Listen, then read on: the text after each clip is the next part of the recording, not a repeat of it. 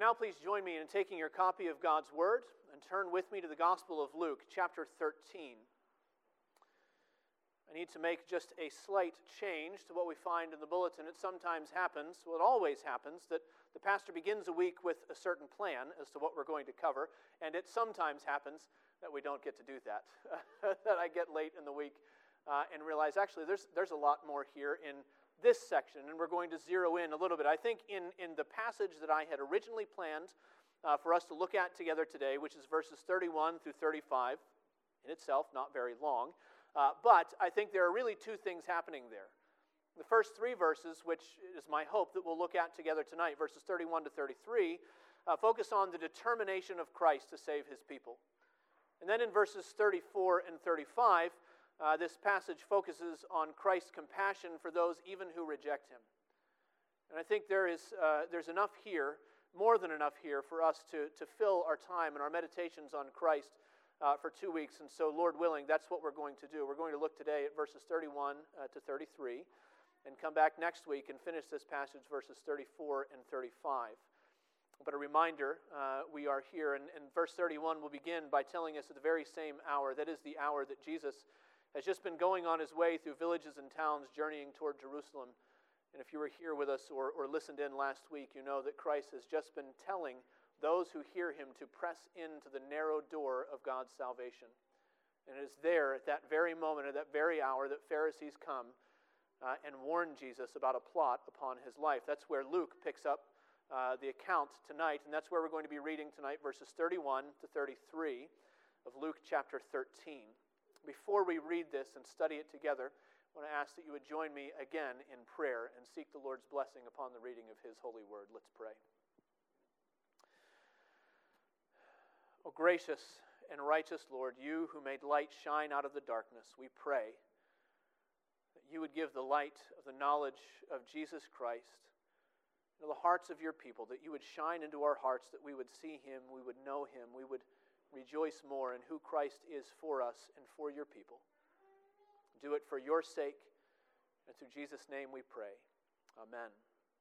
Well, now, as we have been doing, I ask that you please stand with me as we give attention to the reading of God's holy word.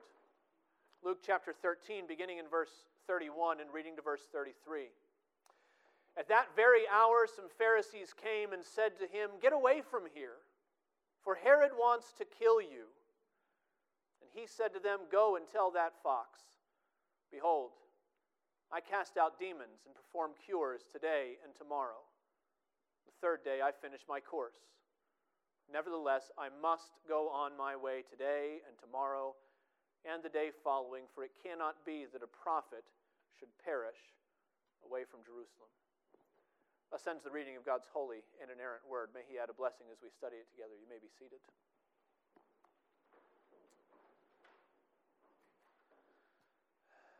Scot McKnight. Scot McKnight is a New Testament scholar. He is a theology professor at Northern Seminary in Illinois. And every year, on the first day of class for his first-year students, Dr. McKnight administers a really relatively simple test. It is an exam that consists of 24 questions about what students who are entering into the school think Jesus might have been like based upon their reading of the Gospels. Really, it's largely psychological, personality-type questions. What do you think Jesus might have been like? What was his personality? Do you think that Jesus might have been moody sometimes? Do you think that Jesus ever got nervous? Do you think that Jesus was the star of the show, the life of the party everywhere he went, or maybe was he more of an introvert? 24 questions, and when the students are finished with that exam, they're all given a second exam. 24 more questions, and the wording is slightly different, and now they're asked to explain their own personality. And after years of this exercise, Dr. McKnight says that the results are remarkably consistent, that most people think Jesus, coincidentally, was a lot like them. He also says the tests suggest that even though we like to think we're becoming more like Jesus, the reverse is likely the case, that we try to make Jesus more like ourselves. Actually, 250 years ago, that was one of Voltaire's criticisms of Christianity. He quipped that if God has made us in His image, then we have returned the favor. It's hard work sometimes. It's difficult getting far enough out of the way to read the Bible without seeing ourselves everywhere we turn. Except that is exactly what we need to do if we want to see Jesus as He really is. As we read the Gospels, these New Testament accounts of Jesus' life, there are blessings here for us. There are lessons here for us of all kind. We learn a lot about ourselves and about the sins in our hearts. We learn a lot about how we ought to live and the things that God demands of us. We learn about patterns of sins and rebellion and the way that humanity rejects God's offer of salvation. But the primary blessing in the Gospels is getting to see Jesus, learning who He is, learning what He is like, seeing what He's done to draw sinners to Himself. That's the goal. That's the challenge. Every time we read the Gospels, the goal and the challenge is getting to see Christ not as we imagine Him, but as Scripture presents Him to us. Jesus as He really is. And this short passage before us, I believe, is a portrait of the Savior. It's a snapshot. It shows us something of who He is. And just these 3 verses, I think the focus here of this portrait is upon the determination of Jesus. It shows us Jesus in unrelenting persistence, not to be served, but to serve. His will fixed, His determination to lay down His life as a ransom for many. And in these verses, through this picture, we see that Luke is presenting to us the Savior who will stop at nothing to complete the work of saving His people. Now, this is a passage that's all about Jesus, so maybe we need a warning at the beginning not to get distracted by the background scenery. That could happen, verse 31. At that very hour, some Pharisees came and said to him, Get away from here, for Herod wants to kill you. And that raises all kinds of questions for us. We want to know what's going on with Herod. He's shown up a few times already in Luke's gospel. We want to know why Jesus all of a sudden is on Herod's radar. And especially we want to know, what about these Pharisees? What are they doing here? And we have conjectures, we have guesses that we could fill all the silent space of Scripture. We could try to figure it out. We could wonder if perhaps Herod and the Pharisees are in cahoots. Maybe they're trying silently, slyly to push Jesus in the direction of Jerusalem, where the Sanhedrin can sink their teeth into Him. Or maybe we hope, maybe these Pharisees are secret followers of Jesus just like Nicodemus. And we have all sorts of unanswered questions, but none of those unanswered questions are Luke's focus. He doesn't tell us any of that. And so we're going to have to leave the background in the background, because Luke's whole point, this warning from the Pharisees, is simply another opportunity to pay attention to Jesus and to see Him. You see, verse 31 presents Jesus with a conundrum. There is a man with earthly power who wants to see Christ dead, and maybe a change of scenery would be good for his ministry. It's a temptation, actually. It's a temptation that's not unlike the temptation that came to Jesus in the desert at the voice of Satan. He suggested that Jesus ought to use his power to make things a little bit more easy for himself. If you are the Son of God, command these stones to become loaves of bread. That is, why don't you take the easy way out, Jesus? Why don't you distrust your Father's provision and what He's called you to? Why don't you do things your own way? Why don't you go in a different way? That's what's at stake in verse 31.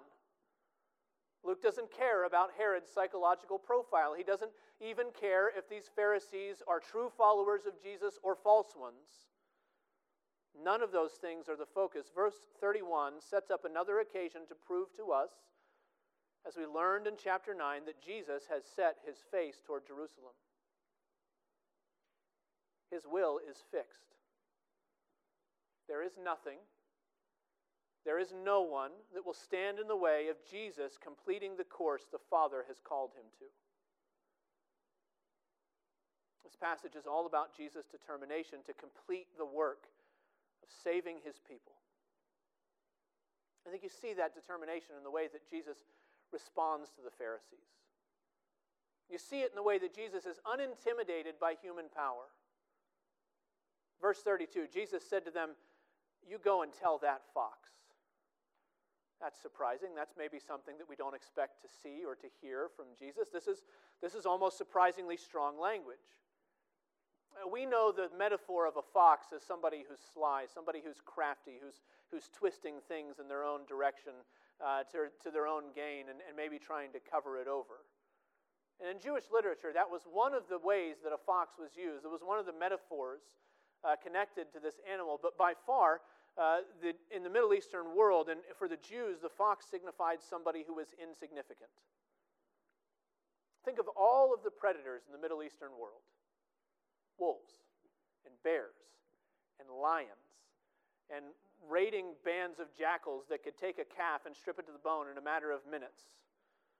All of the Palestinian predators, and the fox was the least concern for most people. At most, it was a nuisance. In fact, in the Song of Solomon, it shows up as just that. Let's go gather the foxes, the little foxes that ruin the vineyard. Just those little things. Well, here it is as well. Just go tell that fox, that little man, that insignificant man. One older commentator suggested that to call Herod a fox is to say that he's neither a great man nor a straight man, that he has neither majesty nor honor. Insignificance. Jesus is unintimidated by human power. Maybe you would have been. I certainly probably would have been, however that works out. I bet I would have been, and I bet you would be too if you were there, because you know that Herod was not just a man of idle threats. You only needed to see the head of John the Baptist on a platter to realize that he was a man that could put force behind his desires to rid his domain of another prophet. Herod was a man with power that he could do basically whatever he wanted to with. He represented the puppet strings of the Roman Empire, holding on to what appeared to be a legitimate Jewish monarchy.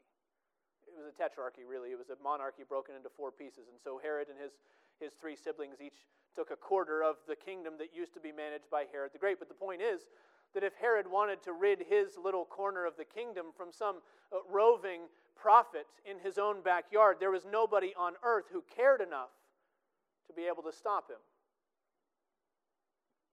There was somebody who could stop him, though. There was somebody in heaven, not on earth. In fact, I think that's how we explain the language of contempt that shows up on Jesus' lips, because Jesus isn't just speaking as an individual, he's speaking as a prophet. He's speaking here in verse 32, revealing heavenly realities in an earthly realm. Think back to Psalm 2, verses 1 and 2. Why do the nations rage and the peoples plot in vain? The kings of the earth set themselves, the rulers take counsel together against the Lord and against his anointed. And then down to verse 4, he who sits in the heavens laughs. The Lord holds them in derision. This is the only person we find in all of the Gospels that Jesus seems to ridicule. And he doesn't do it to give us a sort of pattern that if there's a politician we don't like, we're safe to go and haul off and use all sorts of invective against them. No, he's doing it as a prophet. God in heaven is laughing at insignificant Herod, that little fox of a man. And the fox is puffing his chest, and the lion of Judah is roaring. That's what we see here. The Lord is holding Herod in derision, and Jesus is joining in the heavenly laughter. Despite all the opposition, Jesus is unintimidated by human power. He's also undisturbed in fulfilling his ministry.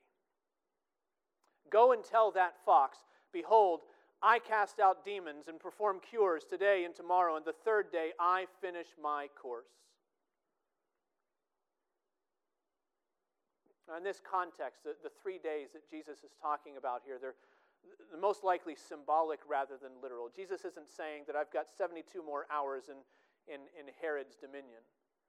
He's saying that there is a short, definite period of time in which Jesus is going to fulfill each step of his earthly calling, and he's going to do it at his own pace and on his own timetable. He has a course of ministry marked out, and there's no opposition. There is no threat. There is no worldly human danger that's going to cause the Savior so much as a moment's hesitation. Now, the ministry that he's working out sounds strikingly similar to what we've heard already from Jesus. It's been a while since we spent some time in Luke's gospel, so maybe a quick refresher on the things that we've heard from Jesus. What is it that he's doing in the world? What does his ministry consist of? Back in chapter 4, verse 18, Jesus preached in Nazareth, his first sermon in his hometown, and he said that he had come to proclaim liberty to the captives, recovering of sight to the blind, to set at liberty those who are oppressed. Then in chapter 7, when John the Baptist wondered about Jesus and his ministry, Jesus sent the messengers back to report, verse 22 of chapter 7, the blind receive their sight, the lame walk, lepers are cleansed, the deaf hear, the dead are raised up, the poor have good news preached to them. Sounds very similar, doesn't it? Sounds familiar. Jesus sent out his disciples in chapter 9 with power and authority over all demons and to cure diseases, and he sent them out to proclaim the kingdom of God and to heal. You get the picture. Day by day, the kingdom of God is marching forth, and it's marching forth in visible signs of deliverance. The Lord is working his liberating power through Jesus Christ and into human lives, and it's all a part of a ministry of preparation. Casting out demons, performing cures, breaking chains of oppression and bondage to sin. It's all things that Jesus is using. He's planting them as signposts to point toward this greater deliverance. Jesus is talking here about a course not just to run, but a course to be completed. He's moving in a direction. He is undisturbed and continuing to move in that direction. I have demons to cast out. I have cures to perform, and I'm going to do it today, and I'm going to do it tomorrow until I finish my course. And he's going to finish that course. He's going to secure that deliverance on a cross outside Jerusalem. And Jesus is determined that nothing and no one will stand in his work of saving his people. And Jesus is unintimidated by human power. He's undisturbed in fulfilling his ministry. He is unyielding in a march toward a sacrificial death. Maybe ironically, Jesus tells these Pharisees that he's going to do exactly what they suggested he ought to do. Their statement was to get away from here, to go somewhere that Herod can't reach you. And Jesus says eventually, actually, he is going to move on. It's not going to be on Herod's timetable. It's not going to be to avoid his death, but he is going to get away from where he's currently ministering. Now, verse 33, this is the point at which we need to be careful not to read our own psychology into Jesus, not to look to him and to think that he's a Savior who's filled with all of our fears and our despondency and all of our personal hesitations. Verse 33, nevertheless, I must go on my way today and tomorrow and the day following. For it cannot be that a prophet should perish away from Jerusalem. I must go on my way, he says. There is a compulsion in Jesus' language, a sense that he can choose nothing else than the path that leads to Calvary. But just because Jesus is compelled, it doesn't necessarily mean that he's being driven there against his will. Jesus doesn't go up to Jerusalem like some sad little kitten who's thrown into a crate and hauled off to the vet to be declawed. There is no resignation, even if there is a compulsion, even if there is a divine must, even if there is a course that must be completed there in Jerusalem. Jesus goes to Jerusalem. He must go to Jerusalem because it's there that he's going to fulfill the will of the Father. It's in Jerusalem that he's going to experience the pleasure of saving his people. That's what the Scripture tells us, isn't it? Psalm 40, verse 7 and verse 8. Behold, I've come. In the scroll of the book, it's written of me, I delight to do your will, O my God. Your law is within my heart.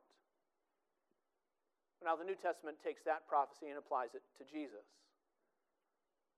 He's the one whose food and drink was to do the will of the one who sent him. He's the one who lived every single moment without ever swerving, living for the smile of his Father. He's the one who delights to do the will of God.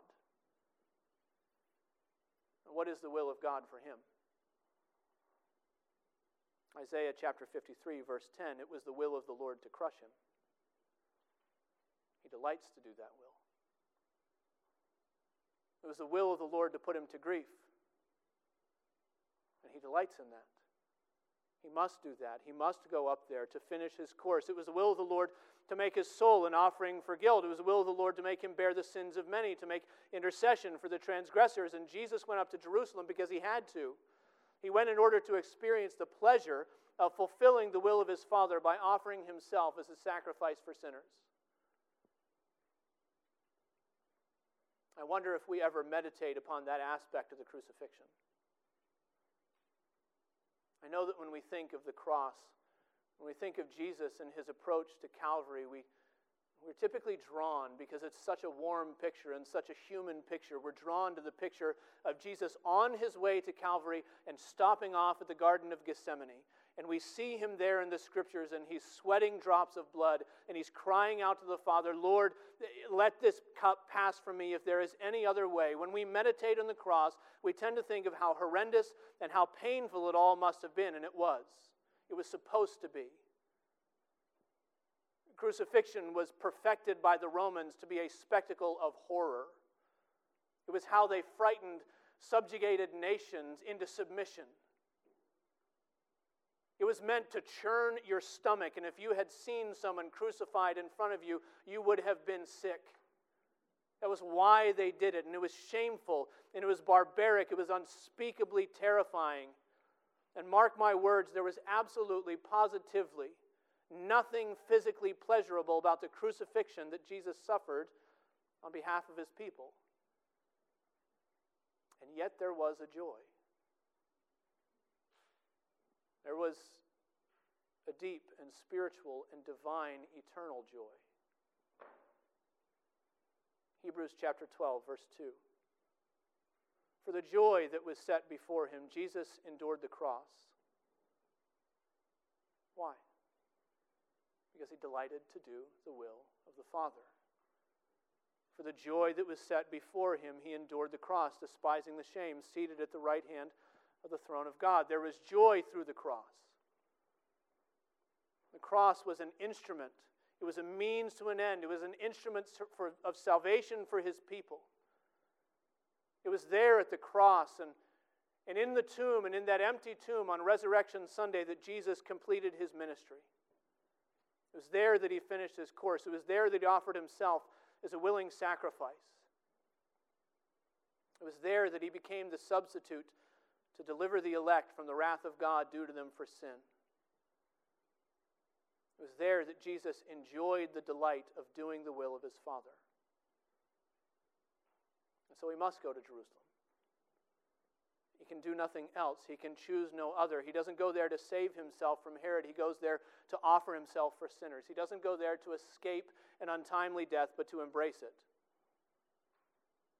Jesus goes because he's utterly determined to complete the work of saving his people. Dear brothers and sisters, this is the Savior that Luke places before our eyes in this text. He's the Savior who will not be denied in his mission to deliver his people from sin. And I think if you have ever struggled with the idea of the assurance of your salvation, this is a picture that ought to be dear to your soul.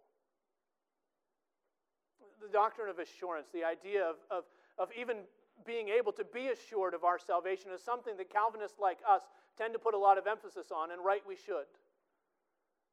It's something of a culmination doctrine. It's sort of a capstone doctrine of the truth of the Protestant Reformation, the idea that our salvation comes through faith in Christ alone, that he has completed all that's necessary to bring sinners to the Lord, that it doesn't depend upon us, but it depends upon God. It is a sort of capstone doctrine. It's the overflow of believing in the God who has called his elect before the foundation of the world, the one who sends his Son into the world in time, the one who still sends his Holy Spirit to call his people irresistibly to himself. It's an overflow of believing that our standing is in Christ, and it comes from God, and it doesn't come from us. Assurance of faith is something of a crowning jewel of a Christian's lived experience. but precisely because it is a part of our experience. Right? Precisely because assurance isn't just a doctrine you can read about in the systematic theologies, precisely because assurance of salvation is something that's subjective and it's personal and it's experiential for a believer. Precisely for those reasons, it's a sense of our salvation that sometimes ebbs and it flows according to how we feel at a given moment.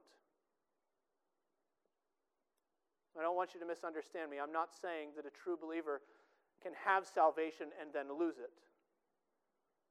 We do not become more or less justified in the sight of God as we go on in our faith, as we walk with Christ. It's not something that comes and goes, but our experience of salvation, our sense, our peace, our sense of security in Christ can rise and fall like the tides. And if you've been a Christian for any length of time, you have felt the rise and fall of assurance, I can guarantee you. It happens for many different reasons. Sometimes it happens because we fall into some vile sin that we promised ourselves we would never take part in. Some bridge far too far. Something that we would never even get close to, but suddenly there is a rebellious pattern of red flag sins that brings you to your senses, that snaps you back, that makes you wonder if you've ever actually been a Christian, and if there's hope for a sinner like you at all. Other times our assurance is shaken through suffering. An intense heartache, whether you saw it coming or whether it took you by surprise. Sometimes it's slogging through long years of chronic illness and they grind you down and they leave you weak in your faith and doubting in God's goodness. And your assurance is shaken. Sometimes you simply drift a little bit off center, don't you? You begin listening more and more to the fears and the lies of the world without coming back to the promises of Christ all throughout the pages of Scripture. Your spiritual life begins to feel dry. Your prayer begins to shrink to the point that it's almost non-existent. You begin to feel like Ephesus, that you have lost your first love. You begin to wonder, like David, if the Lord can restore the joy of your salvation. Well, this is why we need this portrait of the determination of our Savior. It's why we need to recognize that in some ways, thankfully, Jesus is not very much like us at all. So that when we find ourselves weak and failing and tossed by doubt, we can look again to the Savior who has set his face toward Jerusalem. So that we can look again to the Lord who let no threat, no power stand in the way of laying down his life as a ransom for his people. So that we can look again to Christ who is determined to finish the course of salvation. In that passage from Hebrews chapter 12 that we quoted just a little bit ago. That's exactly what that passage tells us to do. Hebrews chapter 12, picking up the second half of verse 1, says, "Let us run with endurance the race set before us, looking to Jesus, the founder, the perfecter of our faith, who for the joy was set before him endured the cross, despising the shame, is seated at the right hand of the throne of God. Consider him. Consider him who endured from sinners such hostility against himself, so that you may not grow weary or faint-hearted." Do you hear those commands in that passage? Look to him. Consider him. Behold your Savior who refused to abandon the salvation of his people. The truth is that in this life we're often tempted to grow weary and faint-hearted. And it doesn't matter how much of the good theology you know, we are tempted to think that sometimes our salvation depends on us. At least to sense that it does, to feel that it does. Even if you know in your heart and in your mind that it depends upon him, sometimes we're tempted to think that it can be affected by our outward circumstances and our suffering. And that's why Luke has recorded this snapshot of the Savior. So that we would see Jesus as he is. Not as we imagine him, not as we think he might be, so that we would see his face set toward Jerusalem, so that we would see his will fixed on the cross of salvation, because he is the basis of our assurance. Luke has written these things so that you may have certainty concerning the things you have been taught about Christ. And So, dear weary believers, behold your Savior. Consider him. Look to the one who will stop at nothing to complete the work of saving his people. Would you join me in prayer? O Lord our God, we thank you for your grace poured out to sinners through Christ. We thank you, O Lord, that you are the one who is both the author and the finisher of our faith. We thank you